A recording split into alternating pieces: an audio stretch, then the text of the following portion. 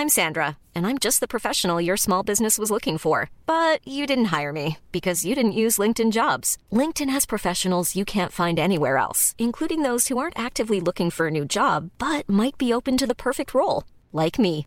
In a given month, over 70% of LinkedIn users don't visit other leading job sites. So if you're not looking on LinkedIn, you'll miss out on great candidates like Sandra. Start hiring professionals like a professional. Post your free job on linkedin.com/people today.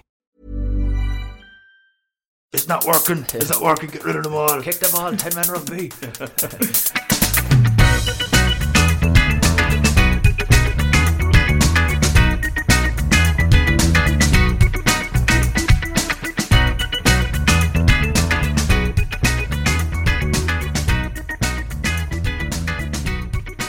Hi everyone and welcome to the new rugby podcast from the Irish Examiner. I'm your host Duncan Casey. I'm joined by my co-host, the man that puts a smile on my face every time I see him, the glorious Duncan Williams.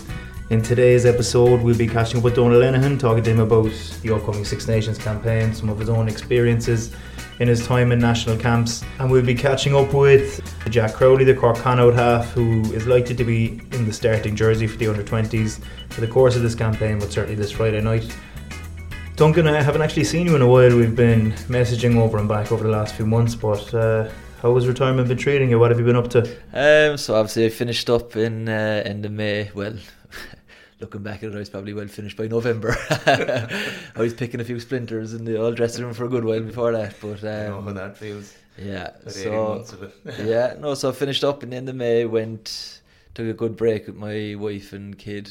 We actually went to John Ryan's wedding over in Girona for a very lavish affair. I was showering myself in the free drink and everything. So yeah, we went there. So that was in Girona, and then we stayed on for about 2 weeks after. Just about a half an hour away from there. So it was a lovely break. Got away from everything rugby, relaxed, put on a bit of weight, no training whatsoever. So it was a nice break. Then came back in July. Was still hoping to kind of play on at that point. Kind of hoping that maybe something might come in for World Cup cover over in France would have been ideal. Pro D2 even better again, because they have a good system. A couple of weeks off there, every 4 weeks on, 1 week off. So it would have been ideal. But look, it never came, and so I just trained away, took my time, met a few people, kind of putting out a few feelers for jobs, and kind of started then the grad program in Keepack in October. Had a trip to Bermuda for the classics as well in November. How was that actually? I haven't spoken to you about that. It was very good. It was so was it a week long? Yeah, so it was 10 days. So we went on a Friday and back on the Sunday. So it was heavy going now, drink wise. It's obviously one of the better ones to get on, but it's essentially like a club rugby tour. Essentially, you get in the pace as soon as you arrive. And it's a fine junket. Yeah. So we I think our flight from Dublin was 6 a.m, so we were in Gatwick for 8:30. I think we had our first pint at 9:30, and our flight from Gatwick wasn't until 2:30, so barely remember getting on the flight. Drank all the way over, so I think we were drinking pretty much solid for about 48 hours realistically. So then we woke up on the Sunday, and our first game was the Monday. We were all hoping the game would be called off at that point because we were just in the horrors. But no, we played the States in the first game. It was good actually. The rugby was good quality. It was a lot tougher than what I thought. And is it kind of ex-players from all over the place, or is there actually teams of current players as well? Or? No, it's all retired players. So there was the Irish team, USA, the Lions, France, Italy, Argentina, South Africa, and I can't remember who the other team was. But so we played the States in the first game. It was a tough game actually. We managed to win that. So see, the thing is, if you win the first game, you get a good kind of run of the week then between drinking and playing matches. So you get a good couple of days drinking, then your next match. Whereas if you lose the first game, the drinking is really curtailed as a result of the way the games fall. So the big emphasis is to win the first game. So we beat the States, and then we had to play South Africa in the second game, which was highly embarrassing because we were on the beach all week drinking. These lads were there in their Speedos ripped to the gills. Not artificially, obviously. And any notable names playing for them? You know, man, Pugita that played with the Waratahs, big tall second with the long hair. Oh yeah. Man, Charles McLeod actually. Did you play with him in Grenoble? Charles had just left. He left Grenoble when they went down, so he was at Stade when I arrived. The 9 with the kind of long. I met him. He played. Nice Butch guy. James was there. He was meant to play, but I think he was just coaching. Okay. So they gave us a good hiding anyway. I think they were 7-0 up within 30 seconds. And is it 15 aside? 15 aside and 30 or 25 or 35 minutes a half. Yeah, but it was it was a great experience. I was glad I did it. It's an interesting 10 days to say the least. It's good because the partners get to come over as well. Right, yeah. So we go on a Friday, they came on a Tuesday, so a nice little break for them as well. It keeps everyone happy. Oh, of course it does, yeah. That's what were you I know you were playing with Con now obviously, but were you ever at a point where you were considering finishing up? Yeah, so when I was training through the summer and I was thinking about doing a bit of coaching, and as I said I was hoping to maybe play on in France or whatever. So then I was like, I was talking to a few lads, say Mike Sherry now, he was saying that he'd love to be able to play. Obviously his shoulder was at him, so he was kind of hanging off him. Yeah. So I was, to put it mildly, I kind of felt a bit bad. I was like, geez, I can still play, so why don't I? It's kind of towards the end of my Munster career, I kind of fell out of love at rugby. I wasn't really enjoying it. Yeah, I went back and played with Contact from Christmas onwards, and I actually began to enjoy it. It was great brand of rugby. It was very entertaining. We were actually winning. We won the AIL, so I was like, you know what? It's kind of the same team for Con again the following year. So I said, look, go on, I'll play on. I was originally kind of trying to keep myself fit for Bermuda after the France didn't work out. So I'm still there anyway, slogging away. But how are you finding playing AIL now? As kind of your primary contact with rugby, does it remove a lot of the shit that I suppose would have come with things not going your way for the last season? There's still the handful in the crowd giving me jipper. One of my friends was at it there a few weeks ago, right? And I think we were on our 5 metre line or something, and so I kicked the ball out like a normal kick out to touch, like clearing kick. He said, if that guy kicks the ball again, what do you want me to do? Like, we're 5 metres from our line, it's piss and rain. So he said those kind of fellas, but no, enjoying it. As I said, it's kind of playing rugby with a smile on my face, which I suppose wasn't always the case when you're professional. I know I was reading Keats wrote an article, or had an article there during the week, saying he always played his best rugby when he was smiling, and for me sometimes that's not easy to do in professional rugby. I was always jealous of someone like Zeeves who could play absolute muck for 75 minutes but still be having the time of his life and end up getting 3 tries and be a hero. So no, it's very true. Like, it is, particularly when things aren't going your way, it's hard to stay motivated. And I think that triangle. You only know it too well yourself. Exactly. Yeah. Well, there was that triangle of misery in the corner of the changing room. The two of us and Mike Sherry. So I think, well, at least you were playing, like, even when you weren't really figuring, you were figuring the odd time. Whereas when we weren't figuring, like, we weren't figuring at all. Like, I was like, because I remember in the lead up to when I went to Grenoble, I ended up playing 80 minutes for Grenoble 3 days after my first training session, just by nature of the fact that there were 2 injuries and a suspension, so they had no choice. So I played 80 minutes and I could not believe they were leaving me on. I kind of got to 60 and I was starting to look at the sideline and I was going, okay, any minute now. Then I got to 65 and I was completely useless at that stage. Yeah. Well, it seems like you're pretty content with the moment that you've rediscovered some passion for rugby. Unfortunately, I'm not in a position to do that. I don't think I'd play anyway if I could, but I dislocated my hip with 8 minutes to go in my last game. You had a good track record over in Grenoble, right? How many games did you actually finish? I came on and went off more than I had at any other point in my career, for sure. And there was one in particular. I came on. I had been out with a hamstring injury for 2 weeks, and then ended the 3rd week. Came on off the bench, and I think I was on for about 90 seconds. Got a concussion. Was back off. So yeah, that kind of thing. I still have that scare. Yeah, that kind of thing happens though. But you took to travelling anyway straight after your retirement. I did. Yeah, I thought it was. Yeah, well, I'm back in UL next week, so I to do the 2nd semester of a master's I was doing before I went to France, which they very kindly let me put on hold for a couple of years. And I had kind of 5 or 6 months to play around with before that started. So rather than just kind of hanging around Ireland and waiting for college to start, Sorg, my girlfriend, and I had always intended to go travelling for an extended period of time at one point or another. So it was just a good opportunity to do that. So And could you run us through the glamorous places you went to? So we started in Istanbul, went to Lebanon, Armenia, Georgia, Ukraine, Kazakhstan, Uzbekistan, North Korea, South Korea, Taiwan, the Philippines, and New Zealand. Okay. So and knowing you, I presume usual you stayed holiday. in hostels for all of this with your missus. of course, yeah. Well, now it'd be piggish if you were trying to stay in hotels in every country like that. You have to It's too lavish for you, too mainstream. Exactly. I like the raw element of travel as well. So, but no, it was great. It was great. No, so happily retired as well. So I think we're both on the same page there. Would you look to stay in rugby at all? Bit of coaching or? I don't think so, to be honest. I never really enjoyed it. I never enjoyed coaching. Not that I enjoy helping people out. If as you know yourself, you'd be asked to kind of give a hand with stuff every now and again in a school or in a club. And no, I don't actually get that. I enjoyed working with hookers, say, or that kind of thing, or even doing a bit of line out work. But when it came to actually like managing 30 or 40 people, particularly if it's young people, is a lot harder than I think people give it credit for. You were very big into the mental aspect of things. Would you not be able to talk the youth of today through how to mentally toughen yourself up? I was one of the most mentally fragile people you could imagine, I think, on balance. If anyone's ever heard of this Wim Hof character, you need to look him up. Wim came in one day thinking this guy was the answer to all my problems. Yeah, so he's like, he can climb Mount Everest in his underpants.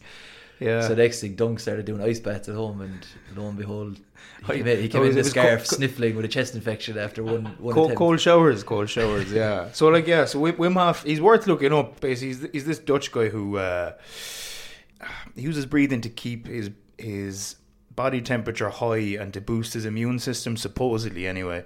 So he's done stuff like in experiments where he's been injected with a virus and he's been able to fight off the virus. He runs these workshops where at the end of kind of a week-long workshop in the Polish mountains, they go up and they literally climb mountains in their underwear. He's done stuff. He's run marathons in the desert with no water, that kind of thing. So he's a complete freak of nature. Out a bottle of water. Of course, he's packaged this and he kind of he sells it as a product. So I love a gimmick, like, and you bought that. I bought it hook, line and sinker. But part of it is you follow this process. So there's breathing exercises, but part of it is exposing yourself to cold water, like ice cold water. So you do like it starts with at the end of your shower. You do it for 10 seconds, 20 seconds, and then you build it up every day to the point where you're having fully cold showers. I think I got to maybe like the 8th day.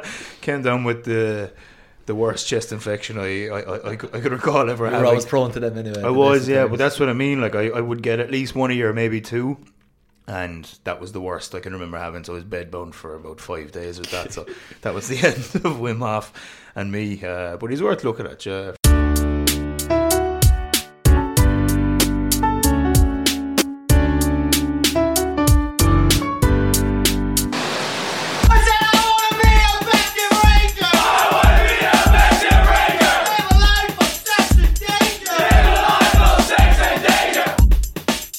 Donald, good to see you. Thanks for joining us.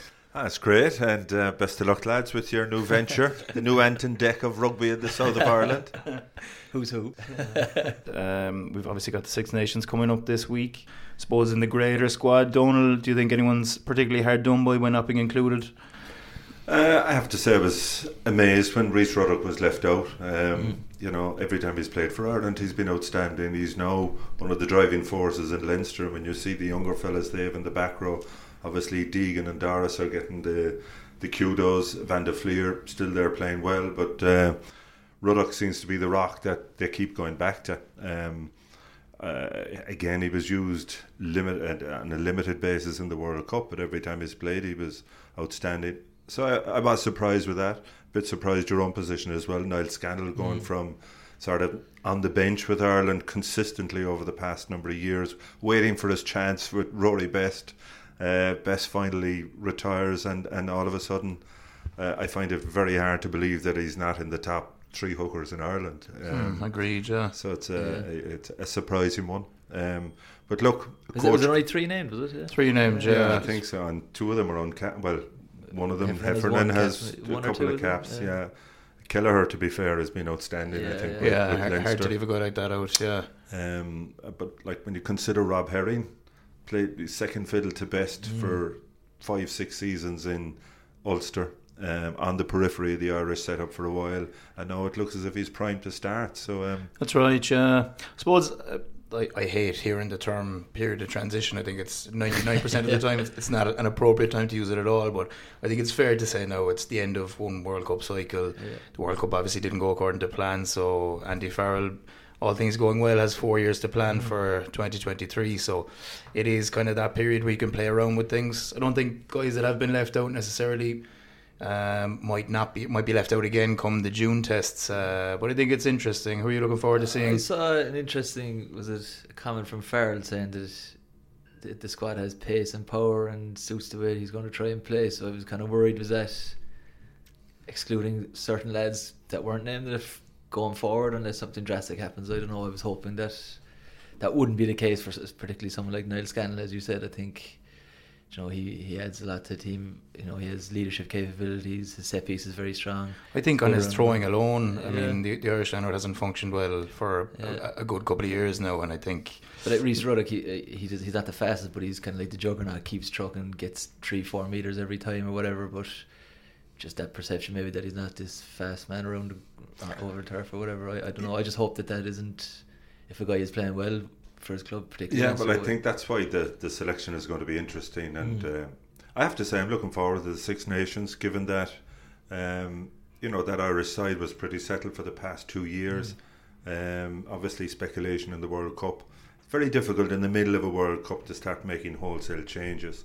I suppose the surprise that time, Larmour came in, played against Scotland in that opening game. Andrew Conway played in that, and despite the fact that they played really well, they weren't in the equation for the bigger games down the line.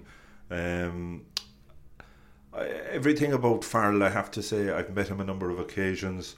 I'm not sure whether you've been in dressing rooms when he's there, but he has presence. Everybody speaks really highly of him. He's been involved in the international arena now, 4 years with England, 4 years with Joe Schmidt in Ireland. This is his opportunity to make his stamp. So starting off as coach, getting 2 home games, is brilliant as long as you win. But the expectation, because it's Scotland, the fact that the opening game of the World Cup, that was supposed to be tied, Ireland blew them away. You have the Finn Russell issue coming in as well. The expectation is there that Ireland are going to win, so that brings its own pressure. Like, you lose 1 or 2 of those opening games, all of a sudden you're on the road. The pressure is there already. Yeah, I wonder with Ireland, like the media and stuff. Obviously, I don't know, will he be afforded the chance to bleed or blood in a few new lads and try a few new things out. Whereas if he loses and he does that and he loses, the media will be on his case. Whereas, like you see New Zealand and Australia, South Africa, they do this with a couple of lads every year. They mightn't win, might get the results, but they see the bigger picture. Even the supporters see the bigger picture. I just think Ireland, we can be great at putting our own down rather than getting behind them and seeing the bigger picture. Yeah, and it's like, better than anyone. I mean, what impact, particularly international level, when you've little or no time to prepare, like what changes can you make style-wise in 3 or 4 training sessions? You can talk on broad basis about what you want to do, but in terms of making radical changes to the way you're going to play, I don't know, you tell me, is it possible to do that on the back of 4 training sessions? Yeah, that's a fair point, and I think that ties into a lot of the chat around Munster at the moment. I mean, people seem to be throwing Larkham under the bus already because they haven't drastically altered the style of rugby that we're playing, or that they're playing rather. And I think, like you say, Donald, it's very difficult to change things in season or with limited exposure to certain guys, particularly the fact that the World Cup was on. People were coming back in dribs and drabs, having time off over Christmas. And I think, you're probably going to see, I think you'll see more expansive rugby from Ireland for sure. Probably more encouragement to take risks, I think, less conservative outlook. But on the whole, I mean, the bulk of players are going to be the same. The style of rugby isn't going to change drastically, I don't think. When is Dan Levy close to returning? Or there's a suggestion that he might now play before the end of the season. Okay. He's supposed to be flying training-wise. Yeah. Great to see him back. I think he's... Yeah, but there's another element. You see, Ireland now, they have a 2 test. Well, it's supposed to be 2 tests. There's talk there's going to be a 3rd test added to the Australian tour, which is incredible when you hear all this talk about player welfare. The Irish players, the World Cup squad assembled, I think, on the 16th of June in Carton House. The first test in Australia is July 4, second test July 11. I know they're talking about adding a third test in Perth, but brings you to July the 18th, so that's 13 months after they came together. It seems like it's lip service, this whole thing about player welfare. It's all money. Bottom line is, I was there with Ireland 2 years ago, 2018, when they won that series, first series win down under since '79. But you could see there was talk about Ireland going back there immediately because where was it? Melbourne, Sydney, Brisbane, all three venues sold out. Third test in Sydney. Obviously the Aussies thought they'd have the series wrapped up at that stage, and all the paddies bought the tickets. I mean, it was phenomenal. The Irish support both in Melbourne and in Sydney was incredible, and I think the ERU decided there and then, because they're under massive financial issues in Australia at the moment. I'd say they were breaking down doors to get Ireland back, and now having got them back for 2 tests, they're talking about a third test.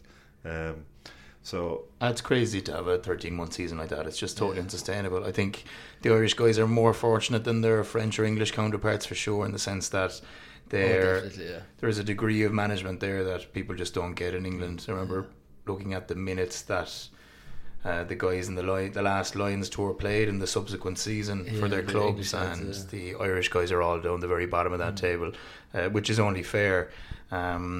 I know the latest agreement with the Rugby Players Association in England was designed, or at least ostensibly designed, to make player welfare more of an issue, but I think it's just lip service, and I think there was a lot of backlash to that. I mean, 10 months of playing games, even if they're quite spread out, you have to stay in shape in those off weeks, particularly if you're playing test rugby as well. You're not enjoying the benefit of those down weeks really to the same extent as other guys, and I think it's only a matter of time before the age of retirement, as much as it's decreasing year on year as it is, before it really starts to go down well under the 30 mark in the coming years. Yeah. But the whole shape of the season is changing almost. They're bringing it in under the table. You know, there was talk of the global season a year or two ago, so we'd align ourselves with the Southern Hemisphere. But I was shocked. I was in the World Cup and I spotted that the Pro 14 final this year is down for the 20th of June. That was always in the end of May. So, and you know, even in World Cup years, it was always in the end of May. It's now down for the 20th of June. You go 12 months out, the Lions tour. It doesn't start until July. It's been reduced to 8 games, which is the shortest Lions ever. I think the third test is on the 7th of August. Right. So where do those players go? You know, when you're generally after a Lions tour, the Irish players will be given maybe a 4-week break, but maybe 9 to 10 weeks before they actually play a match. That's right. So that nearly brings you into the November internationals. It seems ridiculous. All this has been sort of it's come in almost unnoticed, and so I mean, I have to say, every time I read about player welfare, and you're right in terms of the Irish players here are really well looked after, and you know, it has to be a factor when you're negotiating contracts. I know there might be more money elsewhere, but in terms of longevity, you know, the Irish system does work. Yeah, and you just touched on the issue of contracts there, Donald. Is actually a lot to play for a lot of guys who are coming off contract this year, who are just breaking into the Irish setup at the moment. You might be familiar with the fact that the issue of central contracts is becoming a bugbearer for the 3 weaker provinces, say, because basically, as it stands, I think there's 16 central contracts at the moment.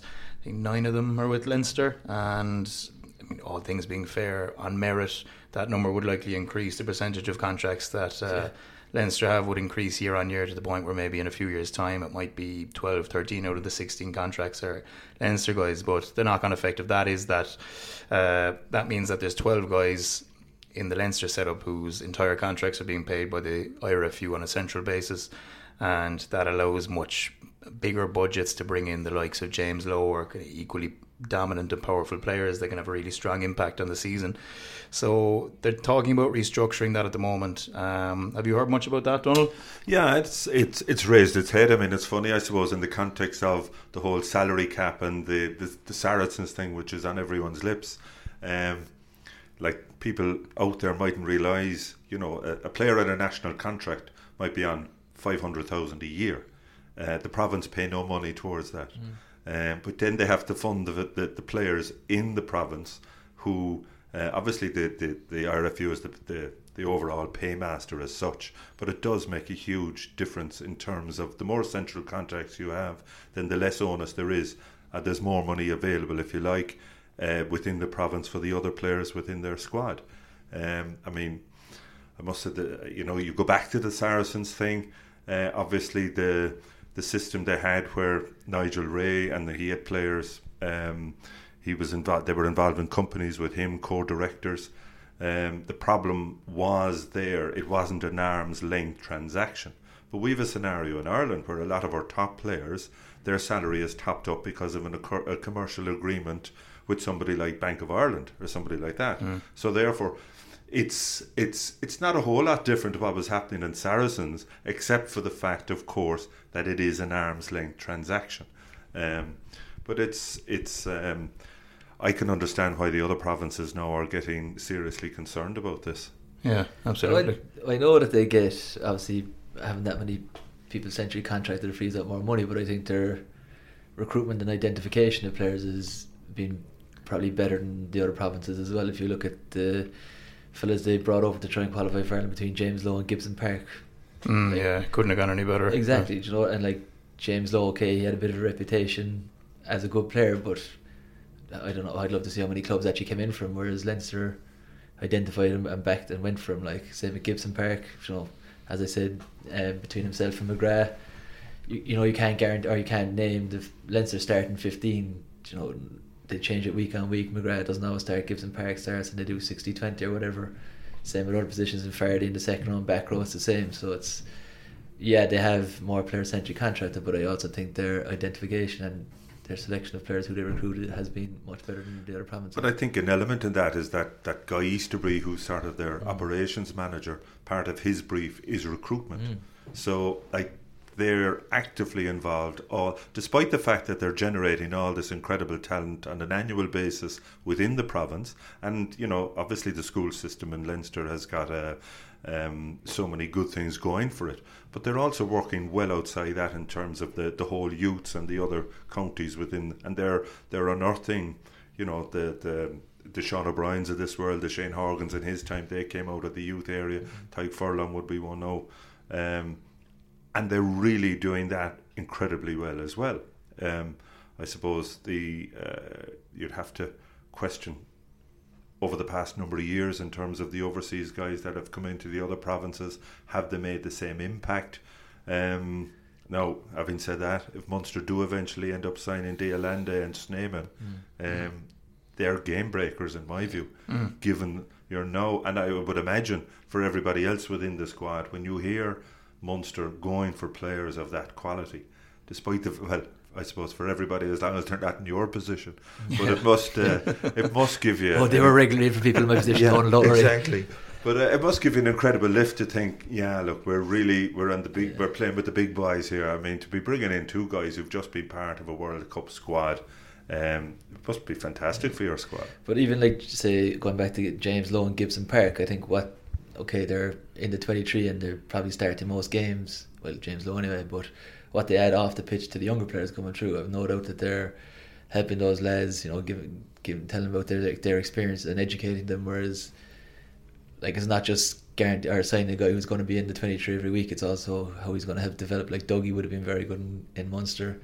Ruth Pokey would have been very good. Maps was very good for helping out the younger lads and stuff. So it's not just what they do on the pitch. I think it's all around between the culture and and educating the younger lads. I think there's a big tradition and culture that in New Zealand that probably is unmatched in other countries, and that's kind of Paul Warwick was another good lad for the younger lads, Australian. So I remember Francis Saidi saying when he came that when he rocked into training and with the Blues when Manonu was still there, so Manonu would pull up in his big Jeep at 6:30 every morning to watch the academy guys train.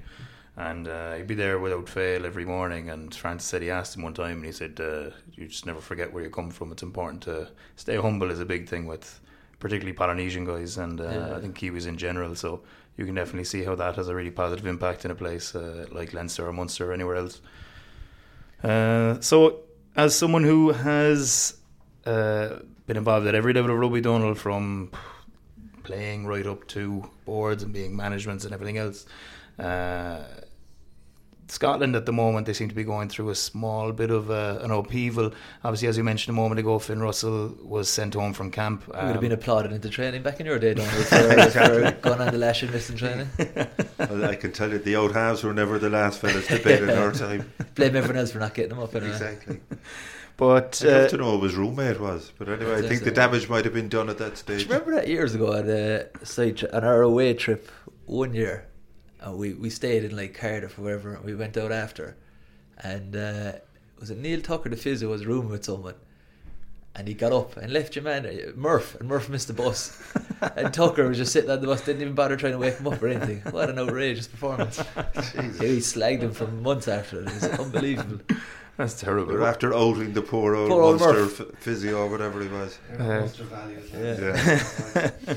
So in addition to the Finn Russell issue, a couple of weeks ago there was a lot of discussion in Scottish media, a lot of outrage actually, about the fact that not too dissimilar to the John Delaney and FAI situation that we've been enjoying over the last probably 12 months at this stage, that Mark Dodson's salary had increased by upwards of 50% to close to £1 million.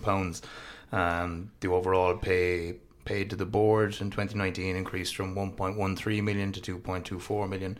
And I saw a good line from Tom English, who writes for the BBC, saying it's hard to know what caused the biggest tremor in Scotland this week: the winds of Storm Brendan whipping around the country, or the thought of Mark Dodson's wallet landing on his desk at Murrayfield. Yeah, well, we know the Scottish fellas were never too quick to take their wallets out of the pocket, so one of them hitting the desk.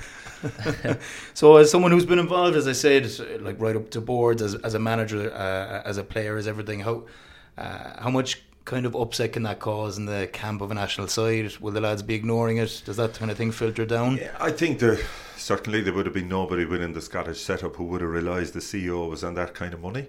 When you consider, like, Scotland, right from the outset of professionalism, they've struggled financially, and a lot of it went back to the fact that they redeveloped Murrayfield only a couple of years in advance of the game going professional.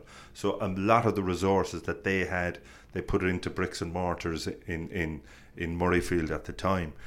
Look at the flip side with the IRFU, to be fair to them, Lansdowne Road was almost falling down, but they felt that professionalism it was definitely going to come. It was only a matter of time. So they kept the reserves in order to give them a cushion for the inevitability of the professional game coming in. The impact of that meant that when professionalism started in Scotland, they struggled to get enough. They'd only, I think, 3 provincial sides at the time. Now they're going down to 2. Trying to pick a national team when you only have 2 provinces or 2 districts, it means you're very restrictive in terms of your player numbers. So when you they still have only Edinburgh and Glasgow involved in the top professional sphere. So it seems incredible to me, given the revenues that they're generating, that their CEOs and that kind of money. For what I can gather, the likes of Philip Brown would be on a small fraction of that. Yeah, I think Philip Brown is on. This was in Sterling now that I saw, about 172 compared to, I think it's 445 basic plus 460 odd in bonuses. So he deserves it. But it is interesting when you see guys like Stuart Hogg, Finn Russell leaving, Richie Gray next season. You can't. I think it's foolish to make a direct comparison saying this exact money could have been used to keep a marquee player like that, but I think it does show a mentality that's there that, as you say, Donald, doesn't have the advancement of professionalism in Scottish rugby at its core. You've got to get your priorities right. That said, I think that they have accepted in Scotland that because they only have those 2 professional outlets, that they try and keep their players when they're younger, but they also, I think, realise that there is a benefit to the likes of Gray. Stuart Hogg gone to Exeter Chiefs this year, still playing outstanding. There's no doubt in my mind Finn Russell has come on in leaps and bounds as a player since he's went to Racing. Like, he was always this maverick talent, but he just seemed uncontrollable, if you like, at times playing for Glasgow. Now in that Racing environment, now it helps when you fellas like Vakatawa and Teddy Thomas or Simon Zebo outside you, but that said, I think the quality that he's been producing is phenomenal. Now, I don't think he would have been at that level had he stayed in Glasgow. So therefore, they are getting the benefit of that as well. But I think my experience with players, they tend to blank out everything really that doesn't affect them from a playing perspective. Even I always remember players, and when coaches come and go, players are selfish in many ways. They just want to make sure they're on the team. So in a lot of instances, as I say, they blank out those issues. But that said, given where Russell's standing is in the Scottish game at the moment, the fallout of him not being available for the Ireland game, like that has to impact on the squad for all the obvious reasons. Whereas the financial aspect, really, that's something that's out of their control, and I'd be amazed if that was an element that interfered with their preparation in any way for the Six Nations. We had the occasional distraction or emergency in Munster while we were there. Did you feel it ever affected the group really when it came to preparing for games? Look, I suppose I was at Munster for 10, 11 years, and we had probably 5 head coaches in that length of time. Some left all of a sudden. I suppose Razzie left kind of a year and a half into it, or 15, 16 months into it, which was rough enough going, especially after what we'd gone through the year before with Axel passing away and stuff. So I think the senior players did well there. They kind of got everyone together and said, look, it's happening, let's get on with it, let's not use it as an excuse. And we just got our heads down and all kind of worked towards the same goal. And I think the importance of kind of more experienced players does come in massively there. It's it can be hard, especially if you're a club that's not doing very well and something like that happens. It's easy to, I suppose, be a drain and kind of contribute to the problems. But I can see you laughing, thinking that would be me, but no, it wasn't. But it was, as I said, it can be quite a bit of a topsy-turvy time, right? But you read obviously every group, be it international, club, they always go on about the leadership group. I was just reading about the Irish 20s. They have 6 fellas, I think, in their leadership group. You're just out of the professional game. Were you ever involved in the leadership group, number one? Or secondly, no. Just how it... No, I don't think I ever got a vote. To go 11 years in the squad and you were never in the leadership group. They were mainly trying to keep me out of the leadership Surely group. out of pity they would have put you on in 1 year. Well, it actually... So in Munster it used to be say 5 or 6 lads. There was one season there was about 25 lads in it, literally. Yeah. I think my time... I still didn't get it. I don't even think I got a vote still. But yeah, so it was... Is it a voting scenario? It's not just appointed by the coach? Depending. I think it depends on the coach, and year by year it kind of changed. But I don't think that happened every year. In my time there, that there would have been a vote. Yeah, because you'd be surprised when you actually do put it to a vote to the, say, 45 lads. You'd be surprised the names that come up. They're not always it might be some guy that the younger lads who might be a guaranteed starter, but he helps them out. They see him as a leader and they want him in there. But let's say that whole incident now with Russell. I mean, he's in the bar. I think he played for Racing that day against Saracens. Obviously came up to Scotland now. By all accounts, the Scottish management said, look, it was their first time together for a while, as you can have a few beers, but we're training in the morning. Obviously we're not privy to what happened, but Russell didn't turn up for training, or he wasn't at training. Now, whether he was going to train, I doubt if you'd be training when you played a match only 24 hours earlier, but obviously you've got to be there, you've got to be part of the meetings. Surely the leadership group there, especially going into a Six Nations, and you have Stuart Hogg has just been appointed captain, they have a massive role to play in terms of sort of there's going to be a lot of outside noise about Russell being sent home.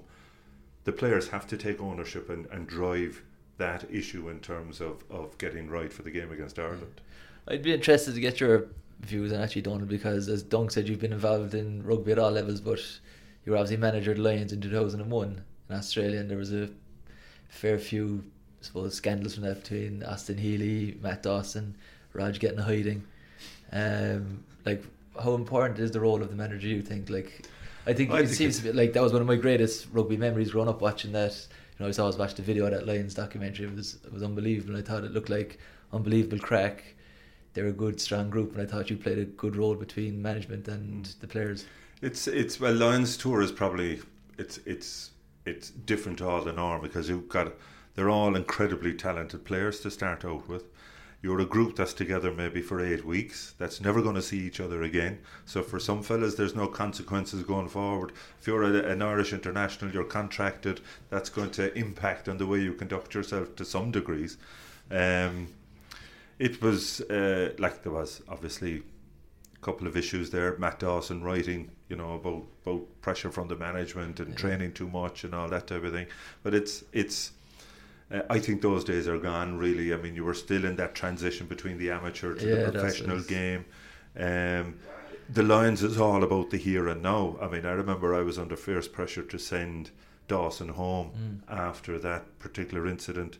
So had he written a piece or had he given an interview? He'd written a piece. Well, he was writing. It was a ghost. Well, is that what you said, that the manager were putting too much pressure? I couldn't remember what the actual... Well, there was the funny thing, you see, in those days, players had only started writing articles and they were all ghost written, number one. And of course, every time there was an issue, well, I didn't say that or I didn't do that, or the poor old ghost writer was being hung. Blame the journalist. Blame the journalist, exactly. No, it was the morning of the first test, and we did train incredibly hard in the first 3 or 4 weeks, but all with a view to being right for the test series.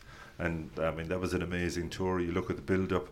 I think we played the Queensland Reds 2 weeks out from the first test. They had been in the semi-final of Super 12, I think, as it was at the time. They had about 8 or 9 of the Aussie team. I think we put about 40 points on them. We played the Waratahs the Saturday 2 weeks. That was the day when Raj got the head bait off him. But Tom Bowman, if you remember, Tom Bowman got sent off from the kickoff. I mean, Danny Grucock, I think he elbowed him into the head. That was the start of it. It also coincided with one of the greatest lines in professional rugby, or one after that. We were set up, we played like a bag of shite. One of my all-time favourite quotes. Did I say that? Did I? Jeez. Hit the nail in the head, though, to be fair. Well, but I remember, I always remember coming in after that. I think we lost in that game. We lost Lawrence Delalio. You were a week out from the first test. We lost Neil Back and we lost Will Greenwood. I remember Martin Johnson was captain. He got split over the eye, and I have to say that was the day when, as a captain, as a leader, just as an inspirational person, he just really stood out. I remember we were in the after the game. Raj was being stitched. I think he might have got stitched when he was taken off. Went back out onto the field, but Johnson was lying down on the physio bench. They were stitching him. And he said to me, well, what's the story with the injuries? So I said, it looks as if Greenwood is out, Back is out, Delalio is out. And he just and he just shook his head. Right, we just get on with it. I think if you said, look, we've only 13 fellas left and we're going to have to play on. And that's the kind of guy he was. But look, it's probably not the best example because Lions Tours, as I say, they're one-offs. Fellas never come together again. But I think it's look, the senior players have to drive that as they did that time as well. Hard hitting, sometimes brutal, brilliant at the breakdown, and never afraid to tackle the big names. Read Ronan O'Gara, Simon Lewis and me, Donal Lenihan, in the Irish Examiner for the best insights and analysis on all the key matches throughout the Six Nations Championship. The 2020 Six Nations in the Irish Examiner. We've got every position covered. Earlier in the week, I was down in Fota to catch up with Connaught half Jack Crowley, who's been selected for the 20s side for the upcoming campaign. Good, right, Jack Crowley, I suppose it's fair to say that outside of people who follow the All-Ireland League relatively closely, not a huge amount of people know much about you right now. I'm sure that will change over the coming weeks and months, but you've had a pretty terrific season so far. You came out of Bandon Grammar, this is your first year out of school, and you were selected to captain Munster A in the first Celtic Cup match of the season. You've been instrumental in Corkán having a perfect season so far, 10 wins out of 10, sitting comfortably atop of Division 1A in the AIL, and now you've been selected for the upcoming Irish Under-20s campaign in the Six Nations, so you must be pretty happy with how things are going. Yeah, absolutely. it's been a pretty good year come this last 2019 and 2018, but there's been as you say, with Cork on and Munster I've been playing with a lot of quality players, so it does make your role as a 10 a lot easier, so I can't take all the credit for that. Just steer the ship as well as I can, and other fellas play their role as well, but no, it has been, I've got unbelievable opportunities throughout the year, and it's just taking your opportunities, and I think I've done that, but it's not over yet, so should be, and it's delighted to, it's unbelievable honour to get selected, in this 37-man squad, so yeah, it should be hopefully a good campaign now. Of course. Just to rewind a bit, obviously, as I said, you were in Bandon Grammar for 6 years. That's where you kind of honed your craft there, and in Bandon RFC as well. I went to Glen Salaby myself, and I know it's been remarkable to see how Glenstal have progressed in the last few years. Absolutely. Unfortunately, that didn't quite happen when I was there, but I would imagine it's been a similar enough situation for yourself. As you said a minute ago, before we started recording, you graduated from being a B school to an A school in 5th year. What's it been like to watch Bandon kind of emerge as a real talent, producing guys like Darren Sweeten, Gavin Coombs, and now yourself in recent years, whereas previously wouldn't have really been considered a hotbed of rugby production? Yeah, absolutely. No, it's been like from them to go to a B school, like they've always been competing, in the B Cup or whatever. But in the last few years, we've had, there's coaches in the school that have really been trying to push to get up to an A school. And I suppose in the last few years, we had the introduction of Régis Sonnes, the French coach now at Toulouse, coaching Toulouse, and I'm sure many of you know him. But he kind of brought a brilliant ethos to the game of, like we had all along. I think the players have been there, year on year. Like there was, go back to Gavin Coombs' year, even before that, they were just shy of the opportunity, and I think they needed someone to really show them that they could have pushed on to an A school. I think it could have happened earlier with the talent that was in the school. It's just about maybe not realising the ambition or pushing themselves. So I think the quality was there all along, and then we just got a brilliant opportunity with Régis coming, and there was the men before that as well, all the coaches and everyone in the school really jumped on board, and it's unbelievable to see kind of there's a change now in West Cork with the ethos of it and the mentality of it, that you can they're an A school now, you can really push on, and like Glenstal have proved coming up and winning 2 years ago, which was pretty first time ever. So unheard of. Bandon Grammar hopefully will get there, win sometime as well. But no, it's been unbelievable, and I think it's brilliant for rugby in general. Just not just having 2 A schools in Cork now, you've 3. So it really just has developed rugby a huge lot in West Cork and has promoted it really well. Absolutely, and Bandon RFC are doing very well currently absolutely. over the last couple of years, and I saw someone mention last year, I think that, I'm not sure if it's still the case, but there were more people from Bantry than Limerick in the full Munster Academy, so things are obviously progressing in the right direction for rugby in West Cork. Big men down there. With regard to Cork Con, joining Cork Con, it was obviously the natural choice for you to join as a club. I would imagine that being an out half coming straight out of school, joining a team like Con, it has its advantages and disadvantages, in the sense that you're obviously playing with the cream of the crop in terms of AIL rugby, but at the same time I would imagine that there's a lot of expectation on a young out half's shoulders to come in and perform the way you have. Brian Hickey isn't known for taking many prisoners when it comes to the level of expectation he has for his players, so how have you found settling into that system? It's make or break. Like you have to challenge yourself. I think that was my main thing. People are saying that you go to Cork On, it is going to be challenging, and I wasn't going to expect there to strut into the team at I would have taken seconds if I had to, just game time. But that I think that's kind of part of me as well, as to be pushed a bit and challenged. And like in Con now, the 10s there, Aidan Moynihan and Jerry Hurley. Unfortunately, Aidan broke his leg before Christmas, but them pushing you when they come back is going to be what challenges you. And I think that's as I spoke about before, competition, and like at that, when there's fellas on your tail pushing you and stuff, it really does help you. And then having experienced fellas next to you like Niall Keneally and Alex Henry and stuff, it helps you develop as a rugby player. Those lads have been playing at AIL for a number of years now, so you learn little things off them. But it was I could have went to a number of other clubs, could have stayed at Bandon, but I said I'd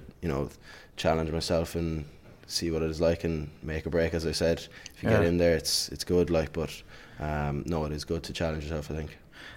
You were lucky enough to have, like, the AIL is very much a young man's game these days for the most part. I know my own club, Shannon, I think 26 or 27 is the age of the oldest guy that's playing there, and it's been like that for a number of years. Con have a number of guys who are late 20s, early to mid 30s as well.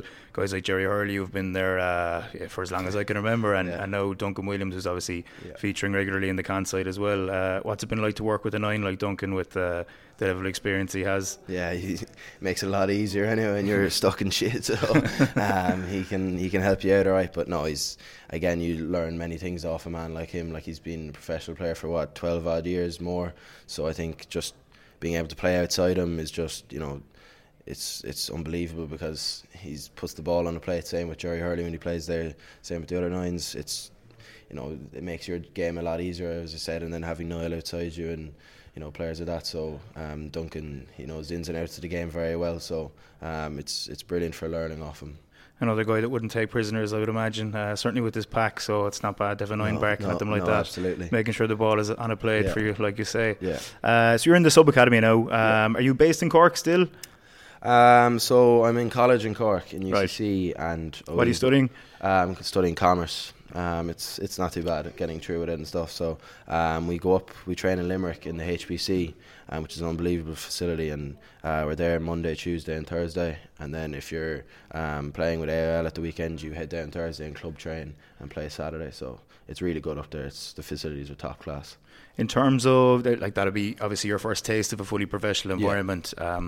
When back in my day, 10 years ago, I started in the sub-academy, and it was very much kind of a part-time gig. It wasn't anywhere near as demanding as it is now in terms of the hours you're expected to spend at the HBC, the amount of time you're spending actually on the field with the other lads. How have you found it adjusting from schools rugby? Has it been a big step up? Is it more or less what you expected? Yeah, it's I wouldn't say demanding in the term of that. You wanting to, the end goal is to try and get an academy out of it for us, so that's what the academy are doing week in, week out. So to transform from sub to academy, you want to be doing similar enough hours to them, so that's not a huge jump and stuff, which is, we all love rugby, I'm sure, playing it. So to be in an environment where you're able to sometimes get a lucky opportunity to train with the seniors or train against them with the A's, it's unbelievable. So to be up there and in around the gym and stuff, it's really good, and putting in the hours. I'm sure if people weren't up there, if I wasn't up there, you'd be trying to put in as many hours at home on the pitch or whatever, kicking, passing, tackling. And then in school we actually had quite a heavy session as well. We had 2 gyms in the mornings and a pitch session every day, and then Wednesday you play a game, or else Saturday. So it's not a completely different it's experience. Not. Okay, well, that's good. Yeah, I mean, again, that sums up just how much schools rugby is. Easier, so. That's right. Yeah, schools rugby is bordering on semi-professional stuff nowadays for young guys in particular. Munster kind of getting a lot of flack at the moment with regards to not producing enough players, homegrown players through the academy. Out half isn't really a position where that argument could be made at the moment. There's yourself, Jake Flannery and Ben Healy now, all in and around the same age, which is going to be really exciting to see how that plays out over the coming years. You're kind of the understudy at the moment. Obviously, Ben made his European debut yesterday. Absolutely. How do you approach competition like that? Is it kind of a long-term thing? Have you identified ways that you can get yourself ahead of the 2 lads, or is it just a case of concentrating on your own game at the moment? Yeah, well, I think, as I always talk about the competition that they bring, Ben, it's unbelievable milestone for him to be able to get his Champions Cup debut, and he took the opportunity that was on, and all credit to him. And same with Jake, had an unbelievable under-20s campaign last year, and World Cup as well. So they kind of have set the standard of what's expected throughout the year, with under-20s both performing really well last year. So you got to match them, and at the end of the day it's all about competition, and we're fighting for the same jersey when it comes to it. I think at the moment you have to learn off fellas like this as well. They've been to an under-26 nation, they've been to the World Cup, so I think learning off them at the moment is a thing, and constantly learning and pushing each other. I think that's the way it creates healthy competition inside the training centre. So fellas like them, they've they've put in the hours week in, week out, kicking and passing. So I think you just got to match that and try and outwork that, whether you can or not. But no, I think it's brilliant to have quality players like that, and you can benchmark yourself off them and see where you need to go from there. Duncan, what's your experience been like with him? He struck me as a very impressive guy with years on his shoulders, really very mature. That's the word I was about to use, very mature. He's not shy. He knows what he wants. He demands the ball. He's all the attributes, and he's got a good head and the shoulders. So I've no doubt he'll excel in the Six Nations coming up. He's a big lad. I was actually a bit shocked when he came out. He's about 6'2", I'd say. He looks heavier than he is. You're just 5'4", so he looked like he was 6'2". Fair point, yeah. He felt like 6'2" anyway, but he's big for a 10. I think he said he's 88 kilos, which for, I presume he's 18 years old, is he? Maybe 19? Yeah. But I've developed his skills massively by throwing gutter balls. He's learned how to pick a few balls up off his laces, so it's I'll take a lot of credit for his performances. Only you've heard good things. You've seen good things. Yeah, well, I saw him play for Bandon last year in the semi-final. They should have beaten Prez. They had them beaten twice and left Prez back into the game. I think had they got to the final, they could have beaten Christians in the final. They were that good a team, and they were that group of players. That Reggie Son, do you remember the guy? He's now coaching in Toulouse. They were the group that he had as under 12s, and you could see their skill levels were outstanding. I'd spoke to him on a number of occasions. In fact, when he joined Con, I organised for him to meet Raj. We was over before with the World Cup. We had the night in the Clarion with Steve Larkham and Johan van Gran, Raj and myself.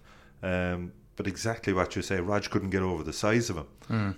Like he was towering over Raj, but even his physical development, I don't think Raj, even at the top of his game, was even physically at the level that this guy was at 19 or 20.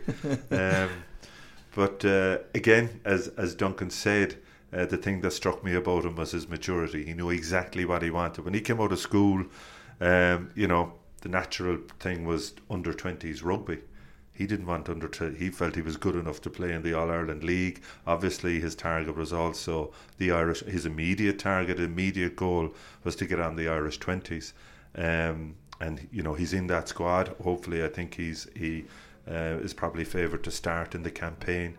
But he is an exciting talent. And great to see obviously Munster getting a lot of stick at the moment, as I mentioned when I was speaking to Jack, for not producing enough homegrown players, but they've got himself, Jake Flannery and Ben Healy all in around the same age, and Conor Fitzgerald was that's right, yeah. Well, before he was one that got away before them, was it? Yeah. Not James even, Taylor in UCC, who was an outstanding 10.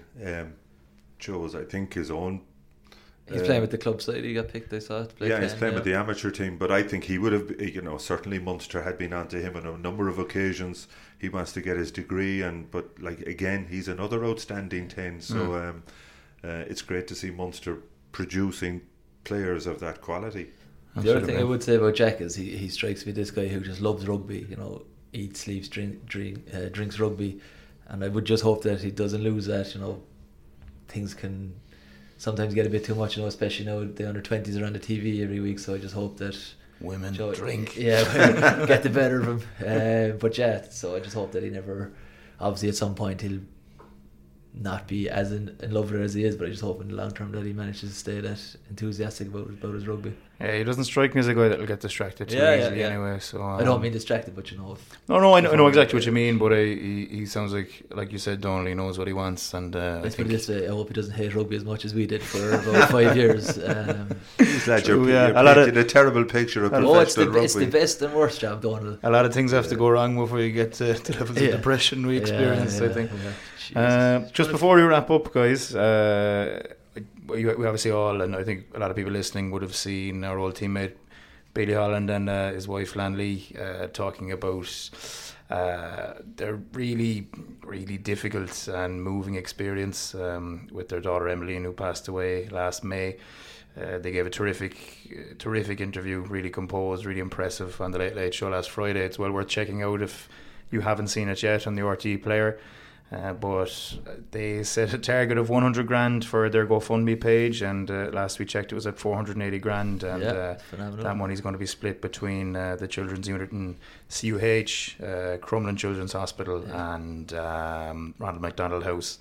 So anyone that would like to donate, it was an unbelievable reaction to unbelievable people. So it was good to see. It is, yeah. They're fantastic people. They really are, and. As I said on Twitter, they deserve every happiness in the world. So if anyone would like to donate, it's not too late by any means. You can go to GoFundMe.com and searching for Emmeline Holland. That's EMMELINE Holland. I think that's about it for the moment, guys. Donald, thanks a million. Pleasure to catch up with you. Thanks a million, lads. Thanks, Donald. Thanks for coming in. Yeah, thanks for having me.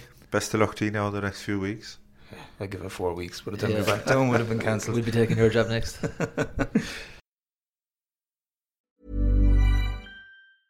Cool fact, a crocodile can't stick out its tongue. Also, you can get health insurance for a month or just under a year in some states. United Healthcare short-term insurance plans, underwritten by Golden Rule Insurance Company, offer flexible, budget-friendly coverage for you. Learn more at uh1.com.